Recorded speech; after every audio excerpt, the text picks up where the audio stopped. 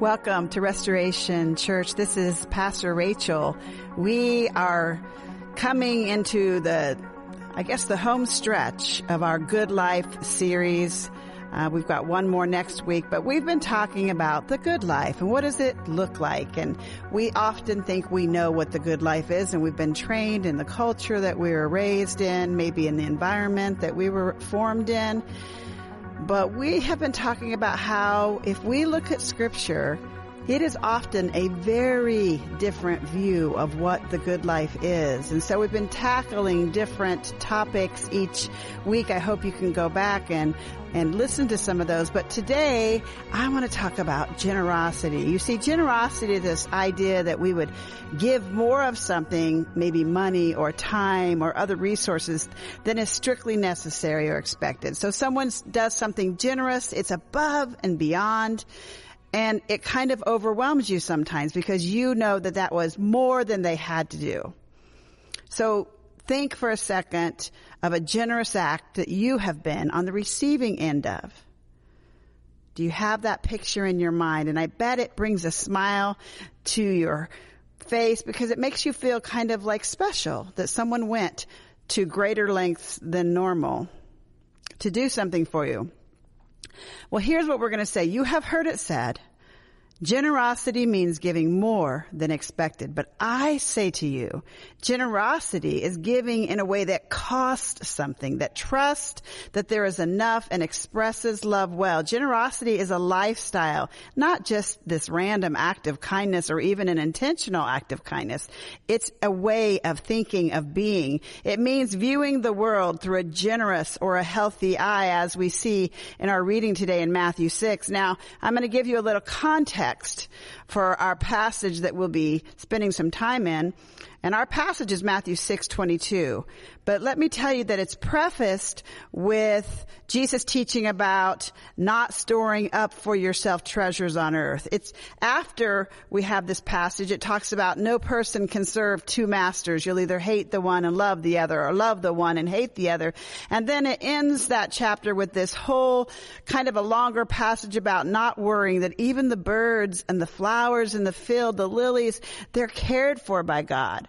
And so the very last sentence of chapter 6 is, but seek first the kingdom of God and his righteousness, and all these things will be given to you as well. So we're going to go back to our passage in 22. The eye is the lamp of the body. So if your eye is healthy, your whole body will be full of light. But if your eye is unhealthy, your whole body will be full of darkness. If then the light in you is darkness, how great is the darkness. Now, in this series of teachings from the Sermon on the Mount, we see Jesus challenging us in many different ways to get beneath the rules to the heart of the matter. So we're going to look to the heart of generosity. Now, we now know that the eye is passive. But back in the day when this was written, they didn't believe that. They believed that the eye was active, that it actually emitted light. So now we know that, if your lens is clear, it allows the light to pass through, and then that light is focused by the cornea and the lens onto a thin layer of tissue we call the retina. And then that kind of works like the film in a camera, that when the light hits the retina, these little tiny cells collect all that light and they convert them into these electrical signals, which are then sent to your optic nerve in the brain, which then that presents those images that we see. And so it starts with light coming from the outside in. But remember, in this time, they imagined that the light was truly the lamp of the body. It gave out light. And so if you think about that term, an evil eye, they truly believed that people could have evil eyes and do damage with the light from within their eyes. So let's read that through again, thinking about this idea of the eye being a lamp in the context in which it was written. So the eye is the lamp of the body. So if your eye is healthy, meaning the lens is clear and it allows light to pass through, your whole body will be full of light. But if your eye is unhealthy, think cloudy lens, light cannot get through, then your whole body will be full of darkness. If then the light in you is darkness, how great is the darkness? So when we think of an healthy eye, we think of this clear lens, this holistic, this whole, versus this sick, unhealthy eye that's dysfunctional and a cloudy lens. Or if we want to think of it ethically, we'll think of this pure and generous and sincere eye versus this evil and selfish and grudging and wicked eye. What this reminds us of, and that Jesus was trying to say, is the character of a person determines whether their eyes function from a place of health or sickness. As Christ followers, this is a game changer for us. Our character determines how we look at the whole world. Yikes!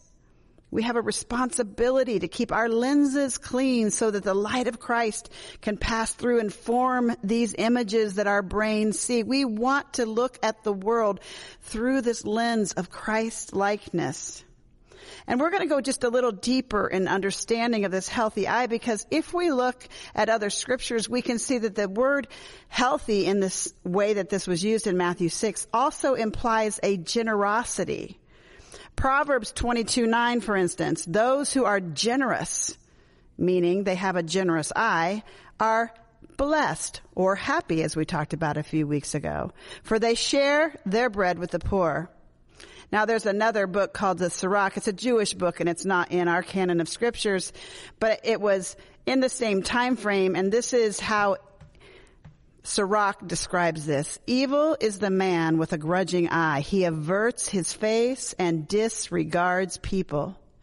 A greedy man's eye is not satisfied with a portion, and mean injustice withers the soul. A stingy man's eye begrudges bread, and it is lacking at his table. Do you hear that?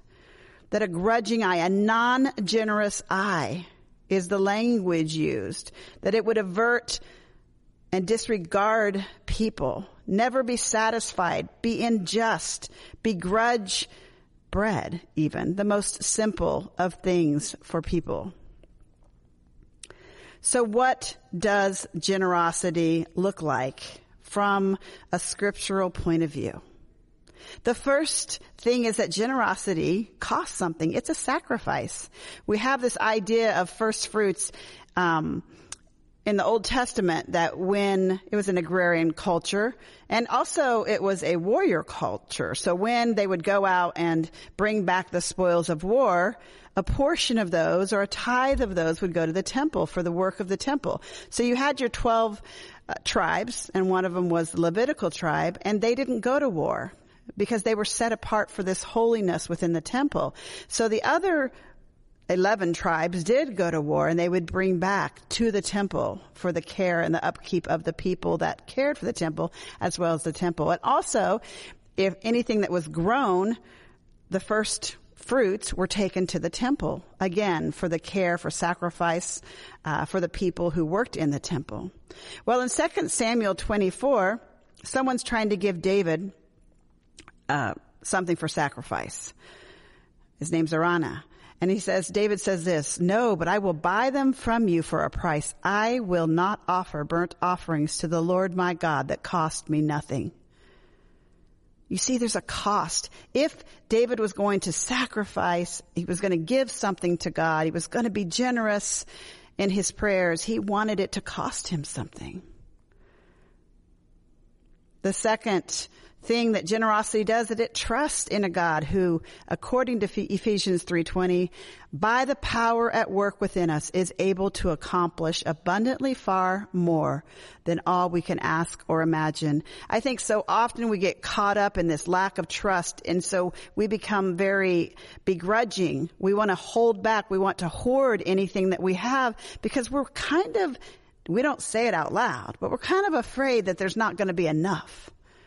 And we're not sure. We do trust God, but then we've also seen real stories where people went without. And so we're trying to balance that tension of trusting in a God who is able to do more abundantly than all that we can ask and imagine, and those real experiences where people don't get more than they can ask or imagine. And so this is a spiritual discipline, this looking at the world through this generous eye, that would sacrifice, this generous eye that would trust, that God will provide. He is Jehovah Jireh. He is the God of provision. But we're very much sure that we participate in that. And yes, we do. Of course, we work and we participate with God. But ultimately, do we trust that all good things come from the Father up above? The third point that I want to make is that generosity loves well. You see, Romans 5:8 says, but God proves his love for us in that while we were sinners, Christ died for us. We did nothing to earn it is basically what it's saying. We were still lost, not even aware of our sins sometimes. And yet God sent his son as a sacrificial lamb for us. And then in John 15:13, no one has greater love than this, to lay down one's life for one's friends. And I think that we need to, it's not always laying your life down as in death. Sometimes I think what we need to do is lay down our preferences, life as we want it, life as we imagine it, life as, our version of life. We lay it down. If God calls you to lay it down, lay down your preferences. That's generosity. And so to live through this generous lens, through this generous eye, through this healthy, this good eye, and God knows we want to live with a good eye. We want to see this beautiful world that God's given us through his eyes. We have to offer something to God that costs us something sometimes. We have to trust in his abundance. We have to love others well by laying down our life, or even laying down a version of our life, to prefer one another. Now that isn't so that we can have a measuring stick that this is what it looks like. Every single person has a different calling. Every unique created being has their own relationship with God, and then collectively we have accountability as well. And so God calls different people. He equips different people. He resources different people differently. But somehow within that equipping and resourcing, we are called to be generous people. So back to Matthew 6, when we look at verses 19 through 21 concerning treasures, do not store up for yourself. And we think about it through this healthy eye, this whole teaching that threads through that chapter. We think, oh, it's not that you can't save for your retirement. It's not that you can't save money, but it's that you don't do it in a way that makes the saving or the treasures is not where your heart is. Your heart is toward the things of God. And he may call you to save. He may call you to save in order to help others in bigger ways. I don't know what he does, but I know that our heart has to be with God. Again, it doesn't mean we can't make money. It doesn't mean we can't save money, but we have to seek ye first the kingdom of God. Then all these things will be added. We have to do this with this healthy eye. We have to look with this generous eye. And then we look at verse 24, where no person can serve two masters. What Jesus is saying is, with a healthy eye, you're going to serve God, not anything else. And so that is already going to purify you, to just set your heart on one, not trying to be both. You can't have a foot in both the world and in the kingdom. Yes, we live here. We are here. But yet our minds are attached to kingdom thinking. See, we are positionally in heaven. And that is so hard to grab a hold of. And it's something you do by faith. And you just choose over and over to remind yourself that keep my thoughts on things above. And then finally, in the final verses, 25 through 34, so if we have this generous eye, if we have this healthy eye, if we're looking at the world through this lens that Jesus is talking about, why would we worry? If we seek first the kingdom of God, then all these things will be added. Don't you know that we serve a God who loves us and who delights in giving us all these good things? He created this world in ways that just stun us with its beauty and its abundance and the way it just stirs us. That's the kind of God we serve. That's the kind of God who will delight in giving you all good things, but you have to seek first him. So you even know and recognize a good thing from a bad thing. Sometimes the things we want aren't even good. And so seeking first the kingdom of God aligns us with this kingdom mindset of what is good. That changes everything when we look at these passages. We can trust God because we seek him and we're in alignment with what the kingdom thinking would be in this situation. And some of the things that might cloud our lenses, keep us from operating out of a generous faith, keep us in this mindset of scarcity. Maybe it's your childhood. Maybe it's your adulthood. Maybe you've been without. Maybe you've had scarcity. Sometimes it's just wanting to control the outcomes. And so you have to be involved in every aspect and have to know how it all starts, middle, end, and can't truly trust in the goodness of God. Sometimes it's just fear. Fear of maybe not being enough for God, that maybe he doesn't really love you, but he does. He loves each of us so much. And it's, again, we're talking about some spiritual disciplines here of trusting God, of believing that he loves you, of that counter narrative of all the voices that would say that he doesn't. Did God really say, yes, he did. He said that he is delighted in us, that we are his beloved. It's interesting. I was doing some, internet searching on this topic, and I came across this article in Forbes magazine. And it was titled Moving from Scarcity to Abundance by Caroline Castrillon. But it was so interesting. You literally could lift these 5 points that she makes out of Scripture. Number 1, focus on what you have. Okay. Being content, right? Scripture tells us to be content in all things. Number 2, surrounding yourself with people who have an abundance mindset. Forsake not the assembly. And that assembly is because we gather with people who get it, who say, yes, God is incredibly abundant. And we don't have to hoard anything he gives us because he'll give more. Number 3, create win-win scenarios. As Christians, we should always make sure that the person that we're in transaction with doesn't feel like we took advantage of them. That somehow they should feel like they too, their needs were met, they were honored in this situation. Number 4, incorporate gratitude in your daily life. In everything, give thanks.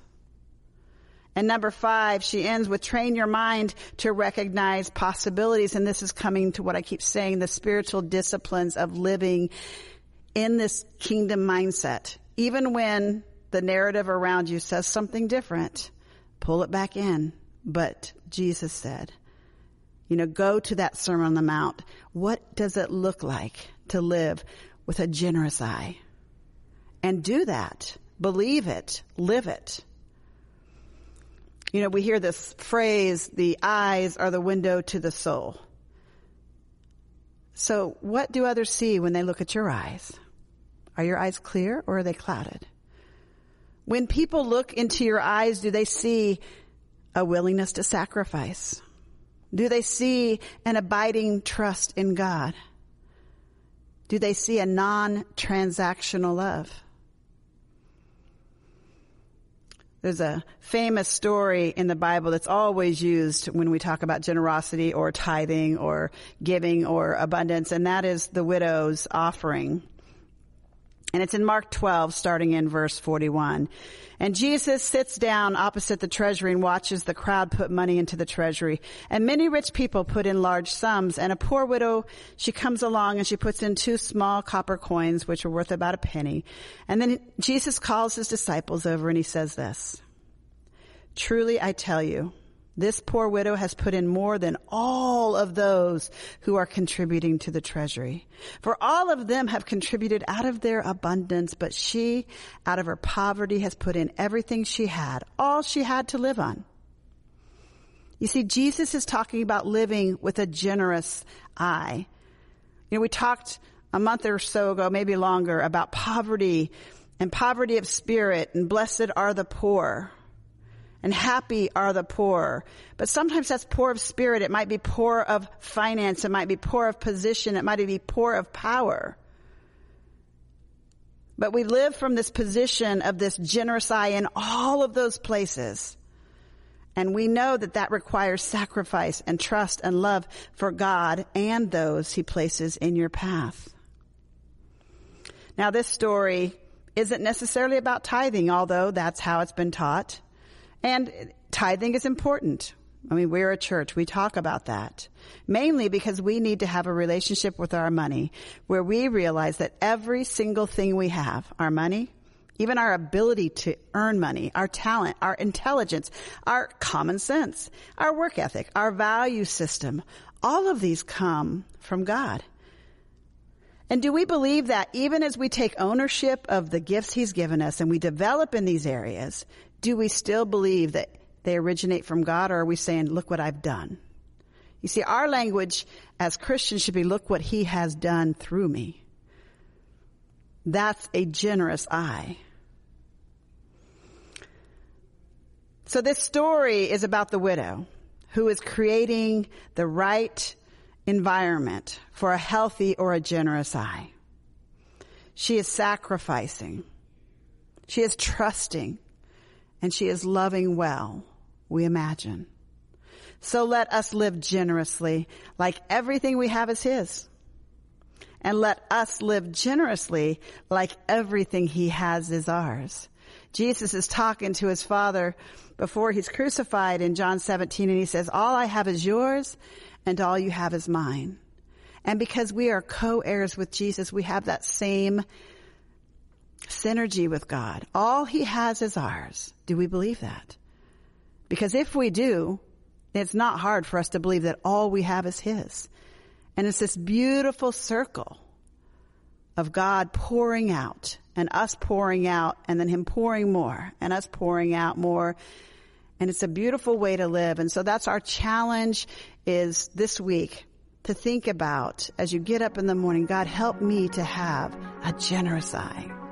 Let's pray. Father God, we thank you for this beautiful picture of your abundance. That, Lord, we don't have to live in scarcity. As your followers, we can trust that what you say is true.